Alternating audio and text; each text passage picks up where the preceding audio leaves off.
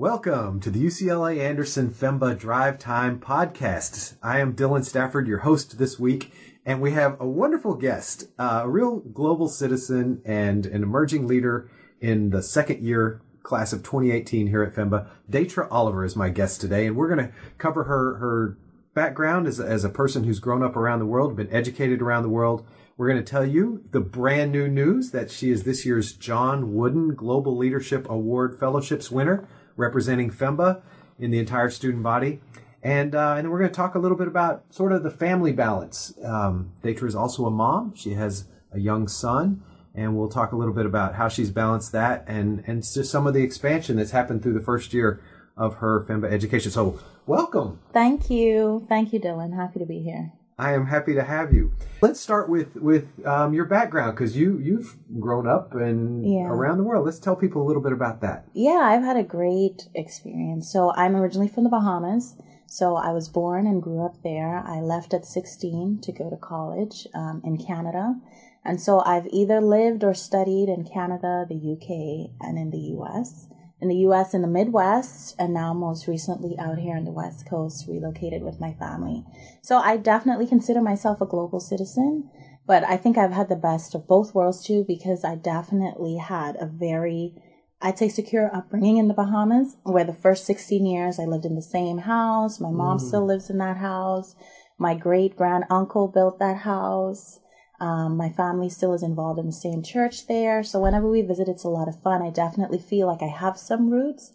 But from 16, I don't think I've lived in the same place for more than 4 years. Wow. On the upper end, yeah.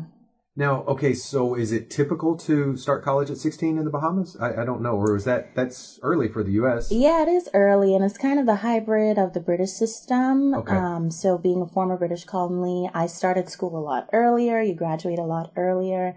And then sort of you hit, which would be 12th grade here, you have this, you can either enter the U.S. system, which point you'd be earlier, or you can do sort of a UK extension. It's called O or A levels. Okay. So some people do those. I did a hybrid. I came to Canada, but I did an IB, an International Baccalaureate.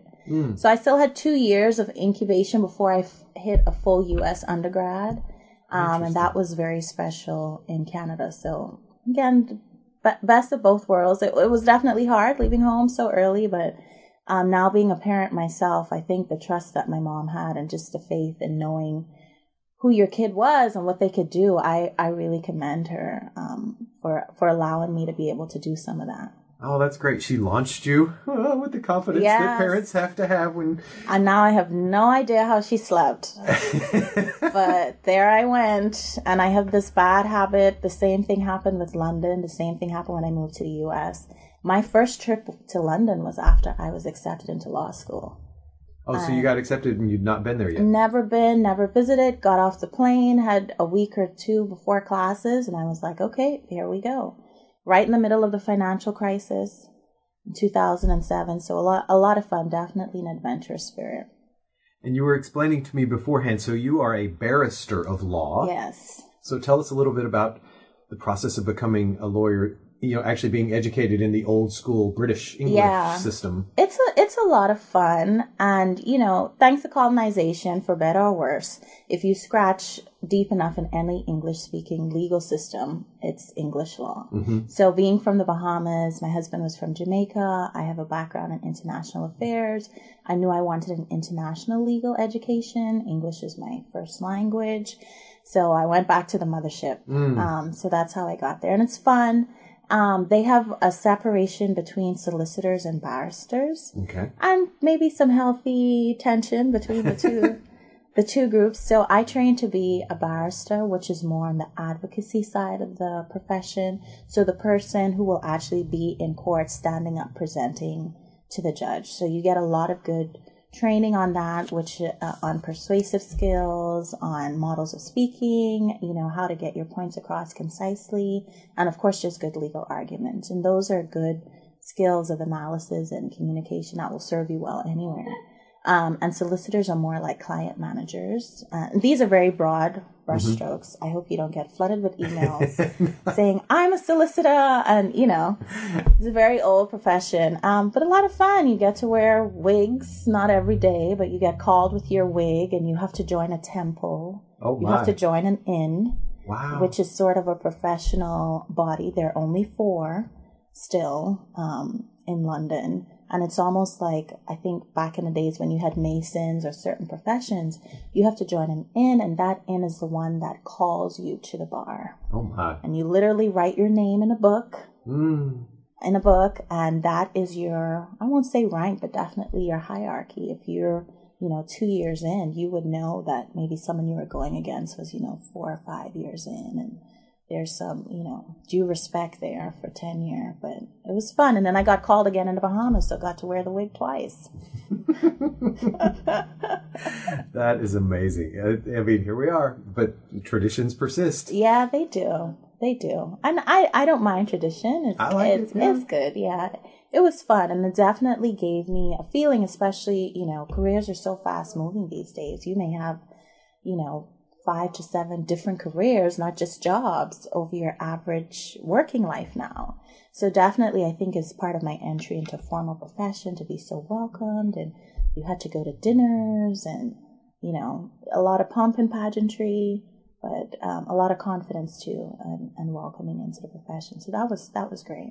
Pleased always to have another lawyer applying to the program, because I love advanced degrees. I always think that just brings, a deeper conversation to the learning in the classroom.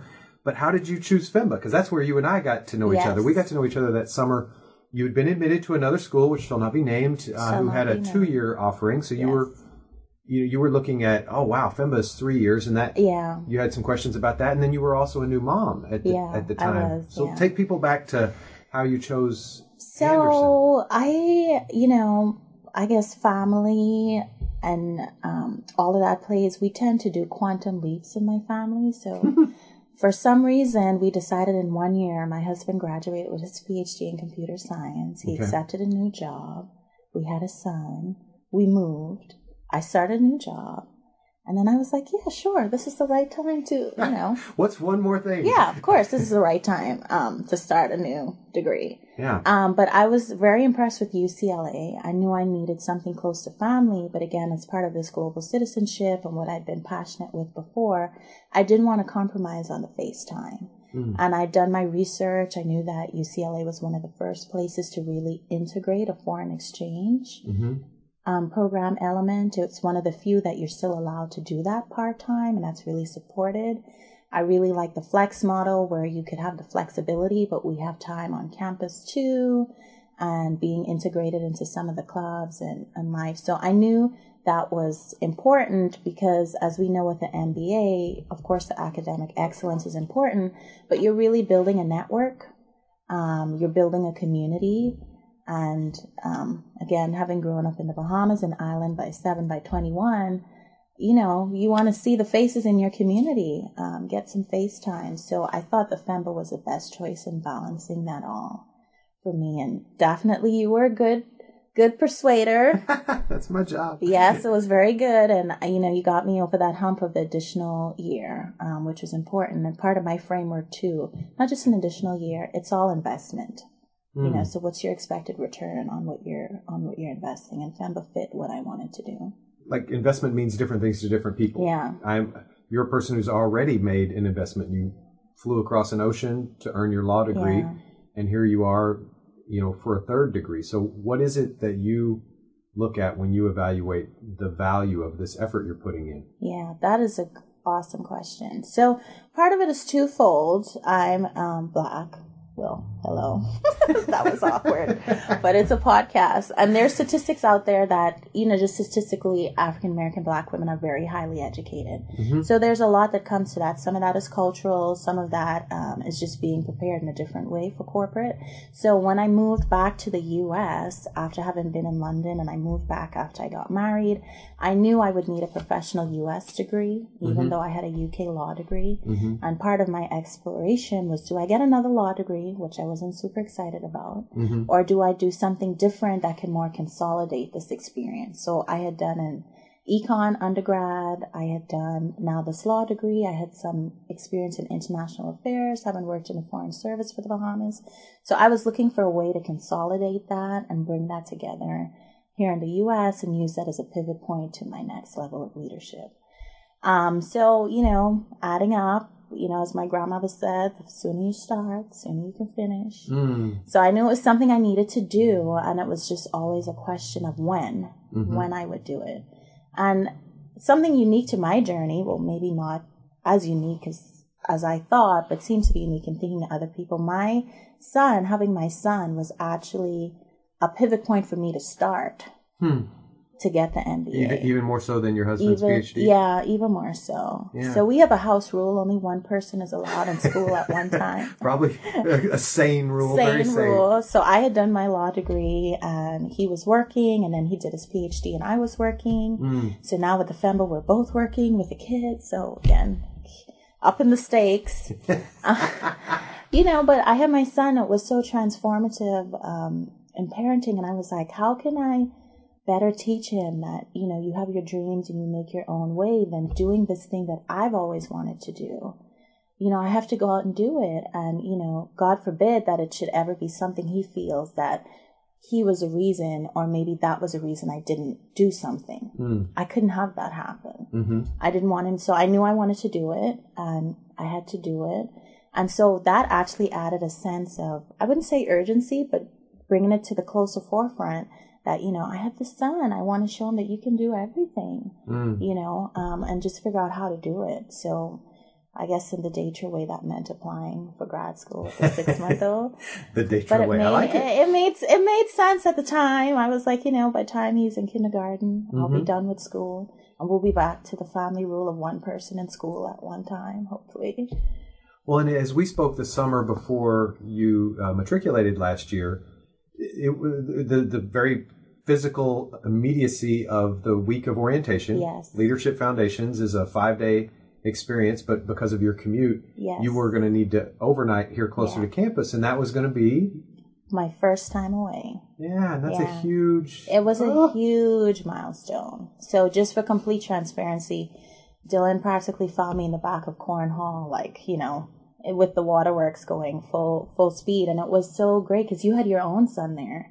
And again, that was a model, and I had looked at all of that with my MBA program. I know UCLA was supportive. I think a lot of times you look at the institution, but you look at the culture. And I had seen people walking the walk and talking the talk with having the balance with family. And so I was struggling with being away. I just was. And you kind of prepare for it and you get your support systems in place. And, I had done the Skype and all of that. And we have technology that makes it easier. But, at some point it just really hits you that you're away. Yeah. And so it was a double-edged sword. It was hard, but then I also was able to find solace that it wasn't just time away, it was time invested. Yeah. It was time invested, and I sort of have that as my framework, and when I'm here, I try to be present and plugged in at the risk of maybe being overscheduled. I've never met a FEMBA who was overscheduled. Right. Never, ever crossed my path. But if I'm here, I try to, really plug into the community and just be here 100%. 100%. And make it worth it. Well, let's talk about being plugged in. The John Wooden Global Leadership Award Fellowship is a competitive award. People apply for it. You're the recipient. Why don't you tell people about kind of what your thinking was, your appreciation of Wooden, what it's like to be the recipient?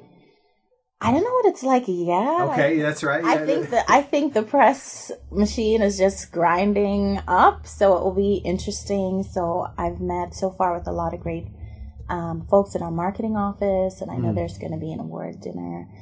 There's definitely so much prestige and history with the award, and just the standard of leadership that Wooden set is phenomenal. So I had learned of him. I think a lot of people have just learned of him even peripherally. And then again, being in UCLA, had learned a bit more about him. And then in the process of applying and being granted this award, really studying, reading through his book on leadership right now, really studying some of his tenets. And what's really special about him, not just a one-hit wonder, like decades. Yeah. Sustained excellence. Sustained, decades of leadership. And having that balance of athletic leadership, he was still very big on academics. Mm-hmm. And then I think, too, he was leading at some very tumultuous times. So, coming into UCLA in the 60s and 70s, it's almost reminiscent of what we're seeing now with, like, the political stuff with Black Lives Matter. It would have been the civil rights, movement at that time and everything happening at school. And he had a unified team. Yeah. And he got that team to perform at their best, amidst all of what was happening, and to do that over and over and over again. I just read the story about how we recruited Kareem Abdul-Jabbar, in the middle of that. And one of the reasons of being a part of an integrated team at a time when things were very tense, in the country, even racially.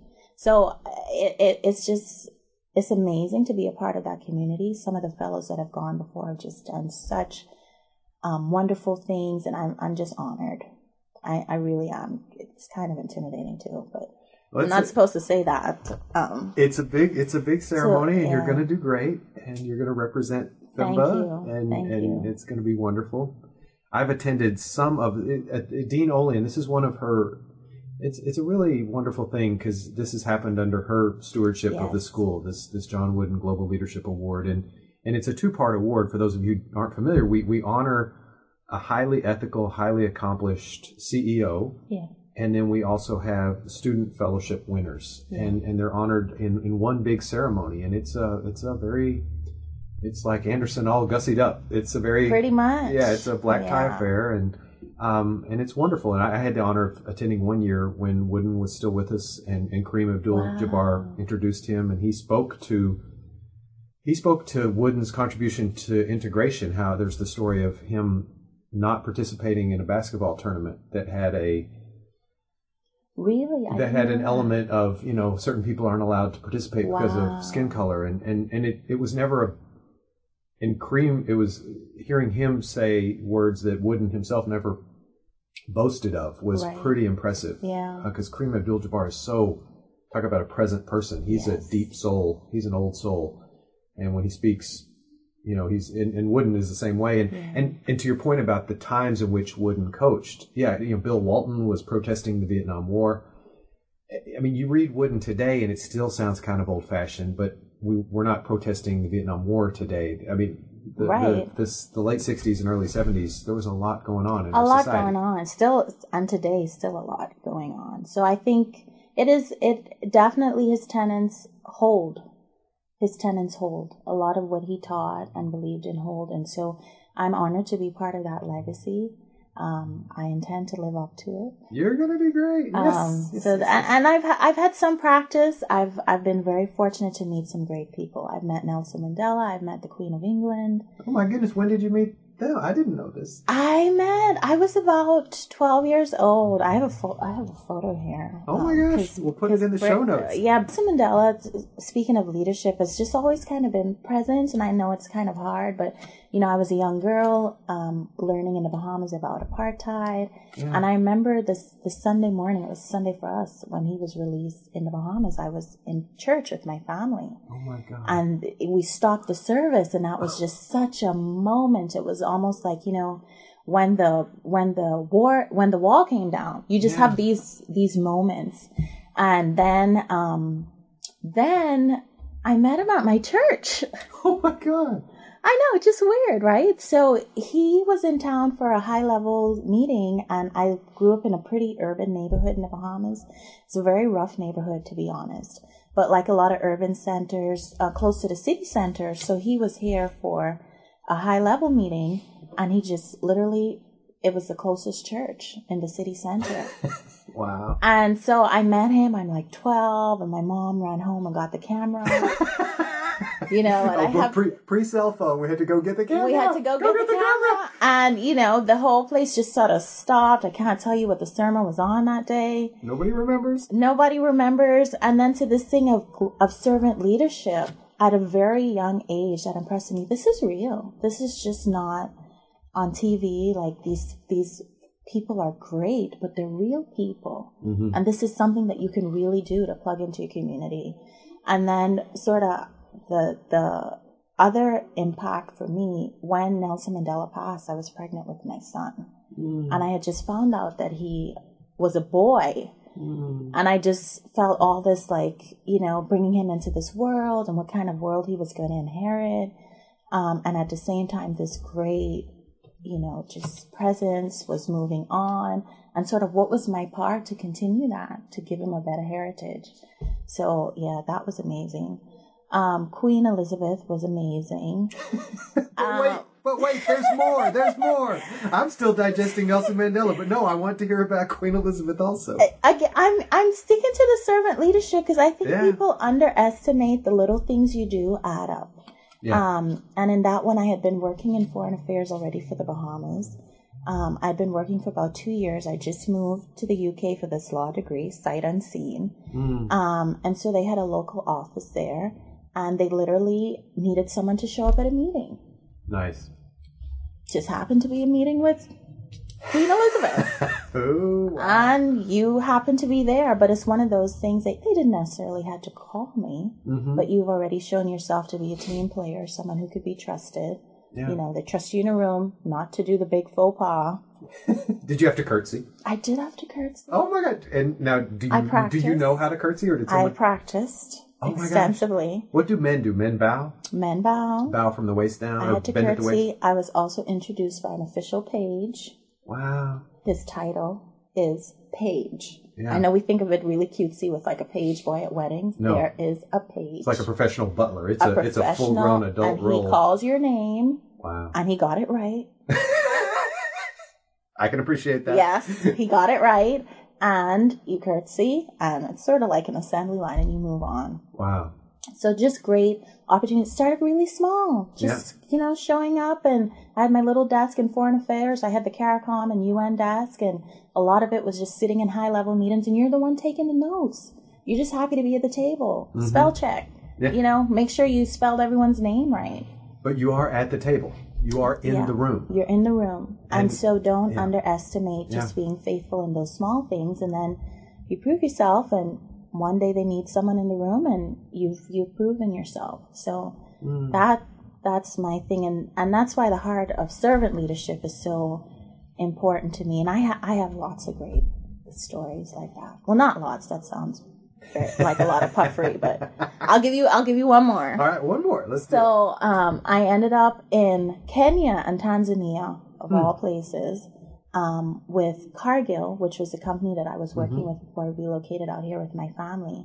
And they had a program where they were doing a technological exchange with small food producers. So they had these big food companies, Cargill, General Mill, Bueller, Nestle. And instead of sending aid and money, we would actually organize these calls where you could talk to an engineer who was in a sugar plant, and he could help you figure out your sugar plant. Wow. You could talk to someone who was in the cereal division of General Mills on their fruit bars and figure out maybe how to help your fruit last longer. And so there was this whole thing of teaching to fish. That was very powerful. Not giving a fish, but teaching to fish. That powerful metaphor. Right, teaching to fish. And I showed up to those meetings. I'm like, this is me. This is my thing. I'm international, you know, community exchange, building, but I'm not an engineer. I'm not a technical person. I don't know how to build a plant. What do you need? How can I help? I'll take the notes. I'll set up the meetings. I'll set up the calls. Before I know it, I'm country manager, organizing about maybe 60 volunteers across 10 different companies. And we had field visits, and, you know, I'm meeting the U.S. ambassador to Kenya, and I'm in Kenya in the field helping connect these volunteers and tell their stories. And it's not to diminish what you do, but I think it's tempting sometimes to look for the big bow at the end. But just plug in where you can. Just plug in where you can. Be present and be generous with what you have. Well, let's kind of bring people to sort of the work-life balance, because that's a really important thing for you. And when you say plug in, you remind me of our conversation we had about lean in. But What's fun for our listeners is you've completed your first year. So most of our podcasts thus far, you survived. No, you thrived. I thrived. I'm almost done with core. That's right. So we've most of our podcasts have been exiting third year students. So we're just now starting to interview people who are midstream. So let's talk a little bit about your here and now experience, maybe that you think people might be interested in. The transition back to school, anything you'd like to...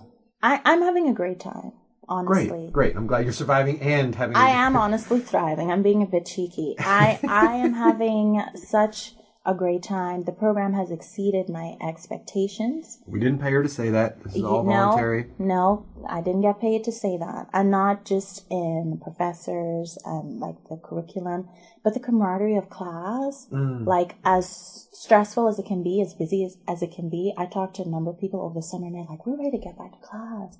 What have you been doing? I haven't seen you. How's your summer going? Like, I miss you. You know, and I wasn't... Not to sound jaded, I wasn't necessarily expecting that of business school. Yeah. You know, so maybe there's so many preconceptions about business school. There's a lot of preconceptions about business school. And I think Anderson, more than most, runs counter to a lot of that. I don't know if it's California, if it's the diversity of background of our students, if it's faculty attitude or some magic mix of all that. But it does, and especially the sense of community, and I think the sense of management and leadership. It's not just business school. You're managing relationships.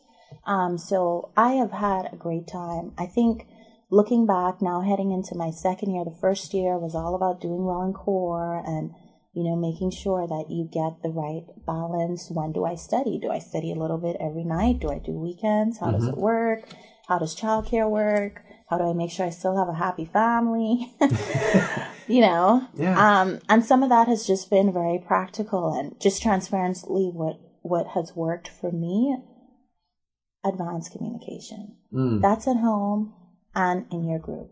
So if you know you're coming into a busy time, you've planned a vacation with your family and you know it's going to hit whenever, we can discuss that the first week. The same thing at home, at the risk of sounding a bit too Air Force One. In our kitchen, we have a great whiteboard, which is a calendar. Yeah. And all my meetings, my school meetings are there. My weekends when I'm away are there. To keep my husband healthy, we have a daddy night. We have a mommy night. So every Tuesday night, he's off. Well, not completely off because he's a parent. Right. But, you know, after dinner, it's like, go see a movie. Go watch a game, you know, just go hang out. On Thursdays should be my night. I should do better. I usually end up doing fun work.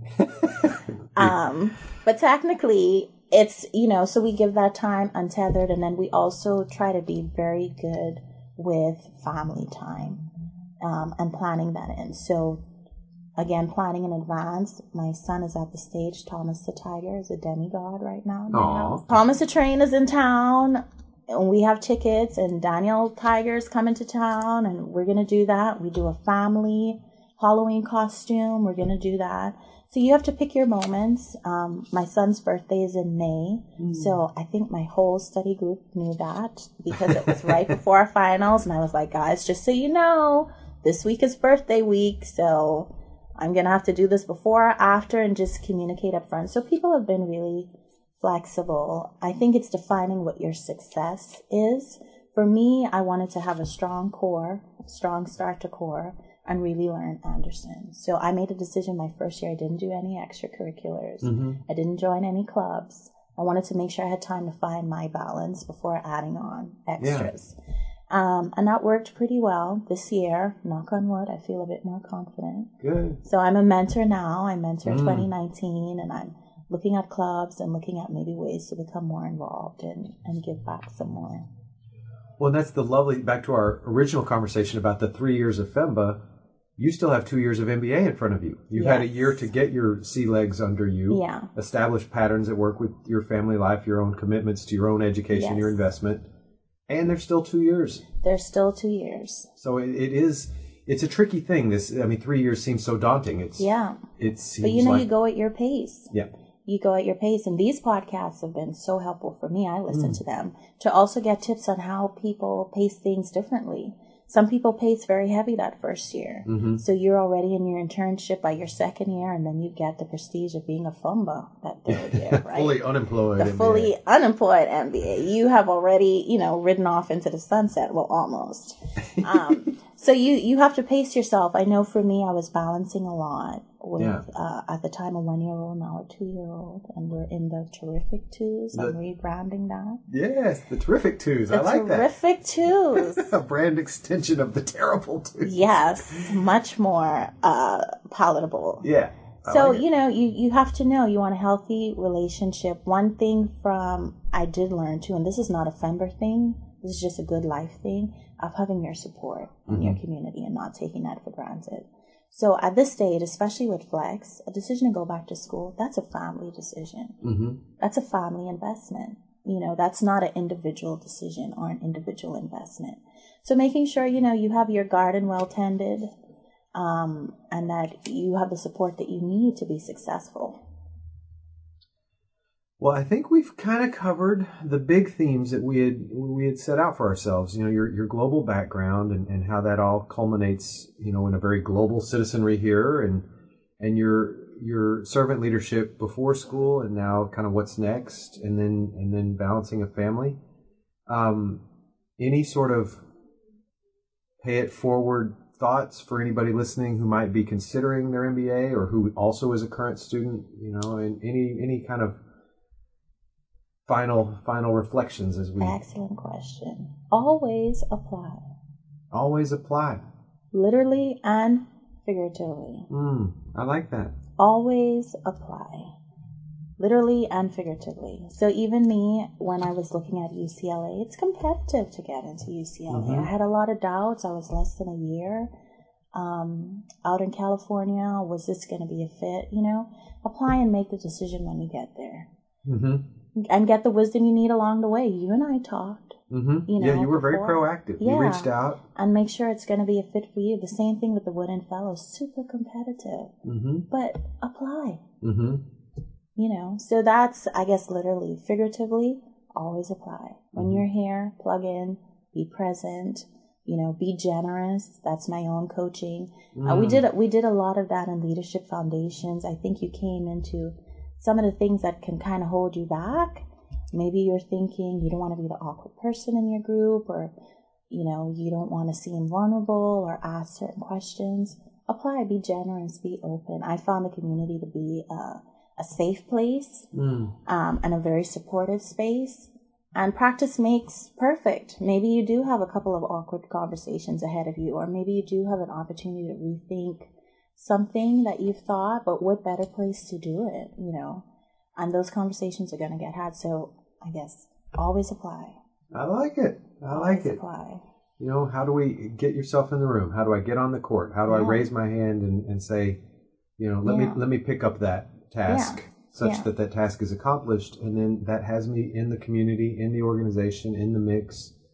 And then, like you said, just take care of your business, and then there's the what's next request. And the whole, the Wooden thing too, like every game, not to trivialize it, but sometimes too, and I can be guilty of this, we're all planners. You may be thinking of, what's going to happen after the Fember, what's the next step. You have so many opportunities in your present, so don't underestimate those. Every group, every study group counts. The professors, reach out to them. The TAs, Kara was one of your first podcasts. The TAs, stay in touch, reach out, those relationships. I think looking back, you're going to remember that. Yeah, Kara Bibiani was one of the very first podcasts. And she was your TA, so now you've got a connection. Yeah. So, tend those relationships, and be present. Take it one step at a time, the Femba way. If you have something you're exploring, it doesn't mean that you're going to be an entrepreneur full time or have to quit your job and blah, blah, blah. Right. Because I'm guilty of that. But you might have something you're interested in. Just, one of the things I'm very, very in the beginning stage of, I'm thinking of maybe writing a children's book. Oh, how fun. I'm immediately nervous because I put that out into the universe in a very public way. But, before I would have, crunched the numbers and, what's the units going to be? And, okay, what are we going to do for distribution? And, how's that going to work? Now it's just something creative I'm doing. And I know you can relate to that. You've published too. Yeah. And it's something kind of fun. And we'll see what happens. So give yourself that space. I sent my draft to my editor this week on Tuesday. Really? Yeah, it's called Building a Winning Organization. And now I'm all nervous. Oh my God, somebody's actually going to read it. I've worked on it for a year. And what if it's horrible? It's not. It's not. Always apply. Be generous. Be compassionate with yourself. You didn't say compassionate. That's my word, but that's one I like to add. Yeah. Just I say be a friend to yourself. Yeah. Can I treat myself as well as I treat my friends? Yeah. It's tricky because we plan and we push. And we're so hard on ourselves.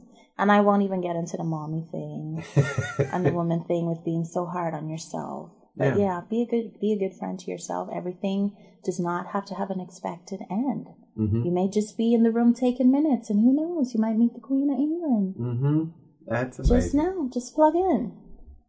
Well, Detra, this has been so fun. I can't wait to see you at the Wooden Awards evening. Thank you. It's going to be great, and thank you for taking the time out of a very busy life to record this. And I hope you all have enjoyed listening to Detra Oliver, FEMBA 2018. Look her up on LinkedIn. Yes, get in touch. I use my Anderson address, so you should know and I'm happy to connect if folks have specific questions too. Well, we appreciate that. And please tune in next week for another interesting member of our community. And thanks for your listening this week. Bye for now.